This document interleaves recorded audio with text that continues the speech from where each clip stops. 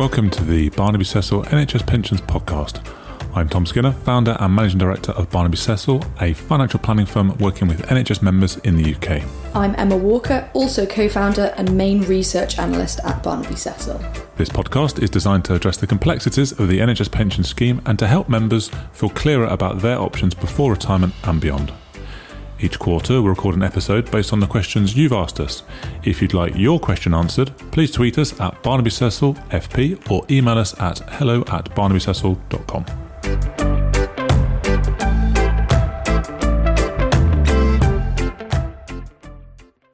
Welcome back to part 2 of this 4-part series intended to power up your NHS pension knowledge.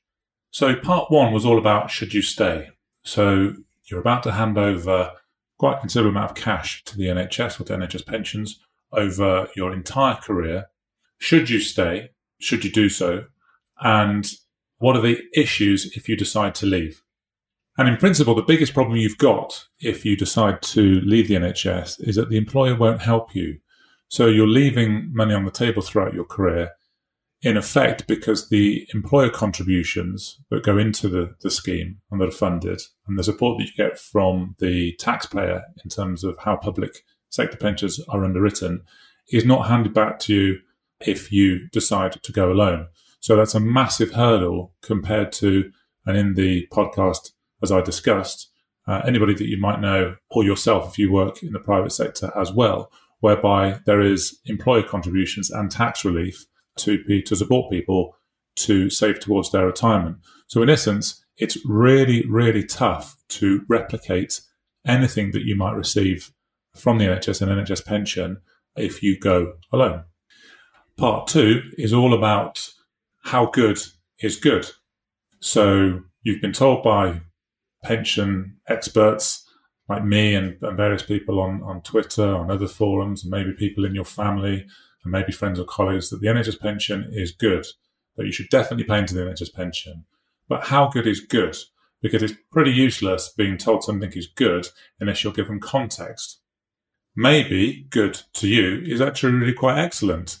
Conversely, maybe good to you is okay, and maybe good to you is in fact not as good as you might have thought. So what we've tried to do in this podcast is to articulate what you will receive at the end of your career. So first of all, right before we get into the quantum of what might make your NHS pension good, let's talk in more broader terms about what makes a final salary pension good, or a defined benefit scheme, to give the broader term for a grouping of all different types of pensions that fall under that remit. What makes it so good is that during your career, as you work for the NHS, there's not a lot you have to do. In fact, there's virtually nothing that you've got to do until you get into more senior type roles and you're caught by perhaps the annual allowance and perhaps the lifetime allowance which aren't being discussed today. But therefore, there is a bit more involvement because you've got to think about what's happening within your pay across the year. But in other terms, there's no real requirement to log on and select a fund. There's no real requirement to calculate or shoulder any of the responsibility of the risk of the investment. The risk of the investment, or the investment might underperform, is covered in itself by the scheme itself, and the mass number of people paying in each month to the scheme and funding those already in retirement in receipt of the pension payments today is the strength of the scheme itself. So by that I mean that your payments that you make today are actually being received by those who are now in retirement, who are retired, and you're paying their pension. And the deal is that when you retire, those that are working today will fund your retirement. And that's how the schemes have worked, and particularly these schemes which are known as unfunded, in that there's no underlying asset base. So the actuaries have got to marry up really the cost from external sources. There are contributions into the calculation from taxpayer and money that's apportioned, not just from the taxpayer, but in terms of money that the employer, like any other employer, puts aside for pension contributions, and of course the members themselves. But if they get those numbers right, then all should be well. And Lord Hutton, who was given the job in 2010 of making the scheme more sustainable for future generations, proposed a range of changes that are intended to make the scheme better value for those on lower income and more sustainable in the future. And there are things in there that the actuaries can't know. So although they don't have to calculate future market returns, as is in the defined contribution world, so these are personal pensions and SIPPs, those members or those holding those types of pensions have to work out a range of other factors that aren't included here. They still have to work out on average how long each individual is going to live for. And that's tricky enough now, but when you're trying to plan 10, 20, 30, 40 years in advance and consider how longevity may increase or plateau, get the figure wrong, and if life expectancy plateaus out, then maybe you've charged people working today too much money. Conversely, get that wrong, and the strain on the scheme if people then begin to live much longer than was anticipated maybe decades before. Now, when you come to retire, they will pay you an income, and if inflation, so the cost of goods and services around you, goes up each year, a proportion of that, and the meaningful proportion of that, so CPI, the Consumer Prices Index, so that includes all things like food and the cost of services in the UK, if those goes up, they're covered by the scheme as well. So your living costs increase throughout retirement.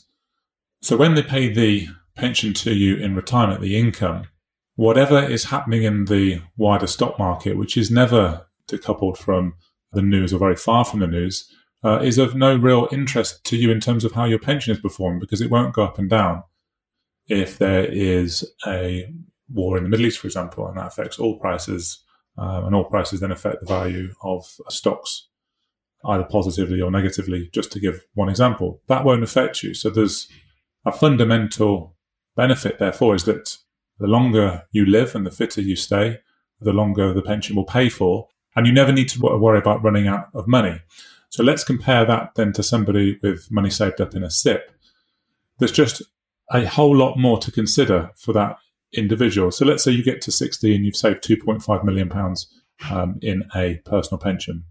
Ignoring the complexity of how do you get from point A to point B and save 2.5 million, even when you arrive at 2.5 million, you then have a range of risks. And we have software, and if you want to take a look at the wealth map section there's a section there that explains how do we resolve these problems when people retire, and what technology and software is there available to help us.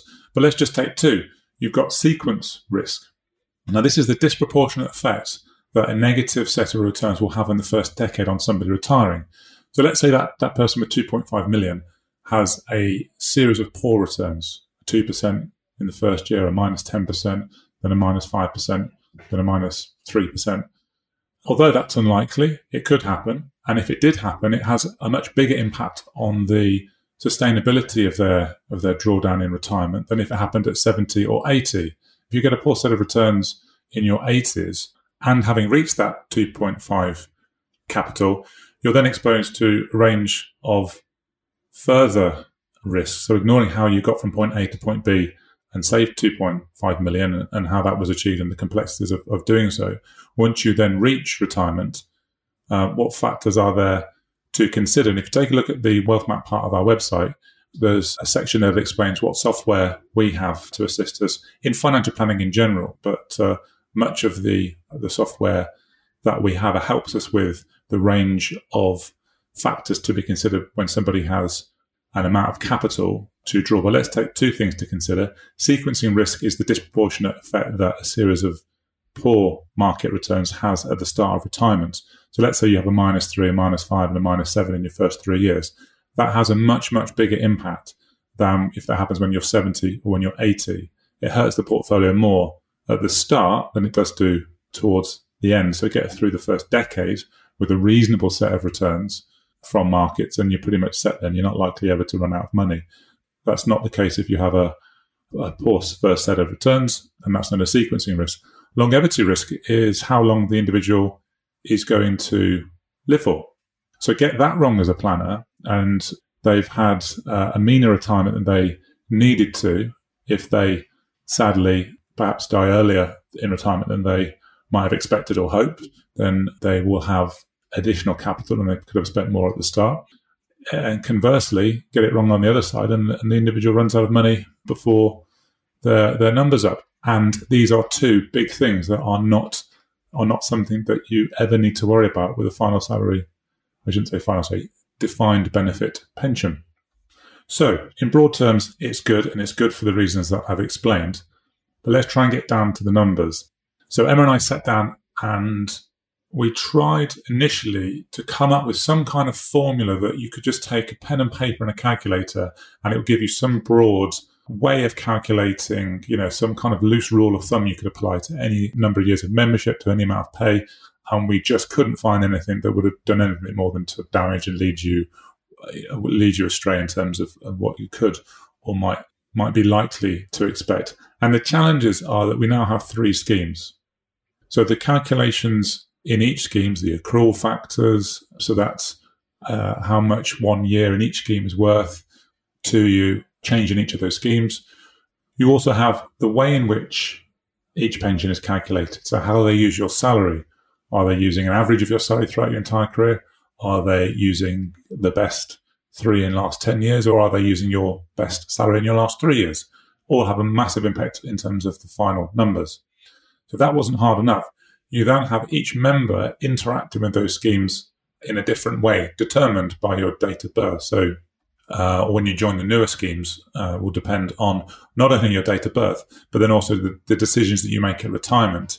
Because for the period between 2015 and 2022, when you retire, again, depending on when you join the NHS scheme, so this isn't available to everybody, but for most people, I suspect, listening to this podcast, they will have the decision at retirement whether to place 7 years in the older scheme, the 1995 scheme, or 7 years in the newer scheme, the 2015 scheme. And there's reasons in previous podcasts as why you might prefer one over than the other. It isn't necessarily the case that putting your benefits in the older scheme will always be better. And finally, the length of your career will make a big difference. So if you've come out of med school at 23, let's say, and have done 37 years at 60, that's fairly predictable in that sense. But obviously not everybody walks that path. Some people come to medicine later, and that, of course, affects the figures. So what were we able to ascertain from modelling 4 different individuals? And were there any patterns that we spotted, and any that you could use to assist in your own financial planning? So Emma and I have been working since 2015 together. We set up the company in 2019, and we have a spreadsheet that it's on about its 4,000th iteration for each of the 3 schemes, 1995, 2008 and 2015. And we use that spreadsheet to manually calculate NHS pension benefits to do one of 2 things: either to check the benefits that the individual is being told by the NHS that they've accrued to date, but then also to do some modelling. So the individual says, I don't know, what does my pension look like if I drop to 8 PAs? What does my pension look like in terms of my allowance calculation year? What does my pension look like if I take my personal pension first before I access my NHS pension? We'll use the spreadsheet to calculate all those different types of scenarios. So we took someone born in 1961, 1971, 1981 and 1991. Now, it would be marvellous if you heard a year there and thought, that's my date of birth, or year of birth. But if you're broadly near those figures, or just somewhere between, then that will be helpful. But we did spot patterns, meaningful patterns, in each of the calculations. So I'll run through those now. So we'll start with 1961. This individual would be in the 1995 scheme only, and they would have, and in our calculation, we said they had 35 years worth of membership and a final salary of 110,000. So this would mean that this individual would have, all things being equal, a pension of 48,000 and tax-free cash of 145, which would, after tax, mean a pension of £3,400 a month. So we're at the races there. We know that this individual is going to have a pension of $3,400 a month. I'll come back to that figure at the end. Next up, 1971. So this person has membership in the 1995 scheme and 2015 scheme. We decided that this person would elect to have their pensions placed in the legacy scheme, or the McLeod judgment. So this person's affected by the McLeod judgment. So they've got their 7 years. And in our model, we decided that they chose the legacy option. So they entered the 2015 scheme in 2022. And that decision they made that decision at retirement. So don't worry about, I haven't decided that yet. You haven't got to worry about it until you retire, or you haven't certainly got to worry about making the decision until you retire. And so in this person's breakdown, it was slightly more complicated because they had two income streams starting at different dates. But we had a pension in the 1995 scheme of 36,000 and tax-free cash of 108. And in the 2015 scheme, they had the option of taking 16,000 at their state pension age, or £11,000, so a £5,000 reduction when they were 60. And no tax-free cash, automatic tax-free cash available either. So you can take a lesser pension paid out for longer than waiting until the state pension with the 2015 scheme. We can do it with the 1995 scheme as well. But in this calculation, they took everything at their 60th birthday. So that gave them a net pension, by our calculations, of £3,350, so only £50 a month less than the individual born in 1961, but a tax-free cash of £108,000. So they've dropped about £40,000 in tax-free cash. However, significantly, broadly 3,300, 3,400 for the individual who had retired at 60 and been born in 1971. Next up, 1981. This individual has even less years in the 1995 scheme, so they've dropped 10 years. They've only got 16 years in the 1995 scheme and 19 years in the 2015 scheme. So this is the group now that are pretty much, their benefits are falling half and half in either scheme. That individual has an NHS pension at 60 of 22,000 and tax-free cash of 66,000. They have accrued a pension at 60 of 32,000 if they wait until their state pension age, which for that individual will be 68, or 22,000, so they can have 10,000 less, but they can have it 6 years early, and a net pension of 3,150 and tax-free cash of 66,000. So again, we've dropped about another 40,000. So as you can see, the tax-free cash is coming down over time, but the income available at 60, even with the actuarial reduction, so that individual who would be about they would be 40 now, is probably thinking I've got to work to at least 68. That's not the case. That's just when the state pension starts, and the normal retirement date, or the date without any actuarial reduction, is with the 2015 scheme. But you're on a very similar level of income with the same level of graduation. So we didn't give these individuals any form of CEA points or any awards or anything like that. So we just put them on the normal banding. And also we applied inflationary measures to their pay, the same inflation measures to their pay, I should say, over time. 1991 is the final one up, and this individual is only in the 2015 scheme. So they weren't eligible for the McLeod judgment, and the pay goes through all of their, so they go through all of their pay increments. So all their pay in the NHS becomes part of the equation. They're the first person where all of their pay, and there was no final salary element to their calculation. It was all career average. For that individual, we have a net pension of 2,500, no tax-free cash, and if they are able to work or willing to work until their state pension age, there is a net pension of 3,600. So as we can see with this individual, they drop £500 a month if actually reduced at 60, but significantly no tax-free cash automatically available. They have to give up income in order to generate tax-free cash. But if they continue to work until 68, then they're on the same pension as the other three, on around about 3,600 a month. But you could say that they, and just trying to think of a positive spin on the fact that it is very significantly less than the other three. Perhaps they are likely to live longer. And they've also got more time in which to save and to rectify this situation if it's an issue. Whereas if you were to flip this round, the older members would have less time to adjust their income or do anything about it. But yeah, so we were able, using some fairly reasonable assumptions in terms of people entering medicine almost immediately from med school, having had no major gaps between, and having had a fairly typical career throughout, were able to attain a pension of around about £3,500 a month. And as I said at the start of this podcast, everything is context. So you might look at that level of income and think, well, it's broadly similar to what I earn now. And so that's fantastic. And or you might look at it and think, well, it's significantly less than I earn now. I might need to make some changes and adopt that. And if you read any of the sort of finance blogger discussion points around this, they, when discussing saving into or trying to build capital or wealth, their advice to not adjust your saving to accommodate increases or not adjust your lifestyle when you get a pay rise. The issue for people on high incomes in the NHS is that there'll be natural lifestyle in terms of let's say you retire on 10,000 a month net and you've been used to living that for a decade, then actually dropping down to 3,500 is quite a significant drop. Dropping down to 5,000, less so. Or if your pay when you retire 6,000, dropping down to 3,500 is less impactful. So all these things need context. And so the planning point there is that if you think that your income is going to be slightly higher, and it would not be unusual for somebody who maybe has a CEA award, maybe some private income, to be earning 10,000 a month.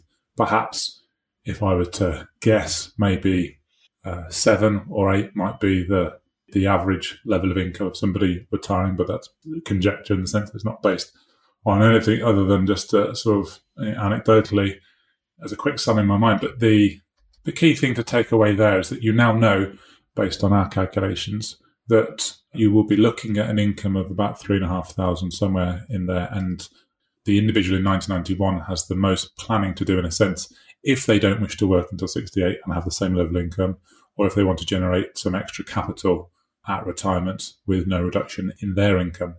And to conclude, I would say do your own sums. So have a look at the way in which the schemes are calculated. There are examples available on the web in terms of how each scheme is calculated. And to get accurate, you've got to be sort of comfortable in an Excel spreadsheet, but it's not impossible to do so. Listen to more podcasts, follow the various individuals that talk about pensions, NHS pensions on Twitter. Email people like me and ask questions about your own circumstances, and then trawl through the NHS pensions website, because there's a lot of information on there in terms of how each of the scheme operates and a lot of working examples as well in terms of what individuals can expect. So now we've got an idea as to what that base income could be and might be when you come to retire, and how each of those 4 individuals, how their benefits are likely to behave over time. In the next podcast, we'll look at how to increase those benefits if you feel, knowing this, that you're coming up somewhat short. This next minute or two is going to look at the technical assumptions that we made in making these calculations for anybody who is going to model the figures themselves. And also, I suppose, anybody who just wants to understand the assumptions that we made within the calculations. So there were no annual allowance charges or lifetime charges taken into account for 2 reasons. One, we don't know whether the individual did have any allowance charges in either an annual basis or at the end of their career when they finally retire.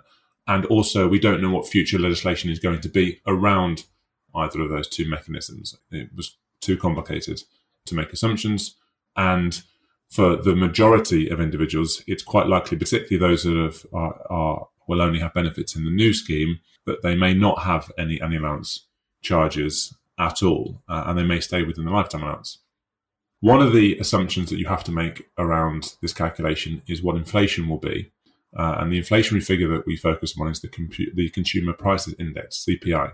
In our calculations, we use 2.5 as a static figure throughout, and also the SCAPE calculation, which is how the 2015 scheme is revalued. We used 1.5 as a static figure for that number as well.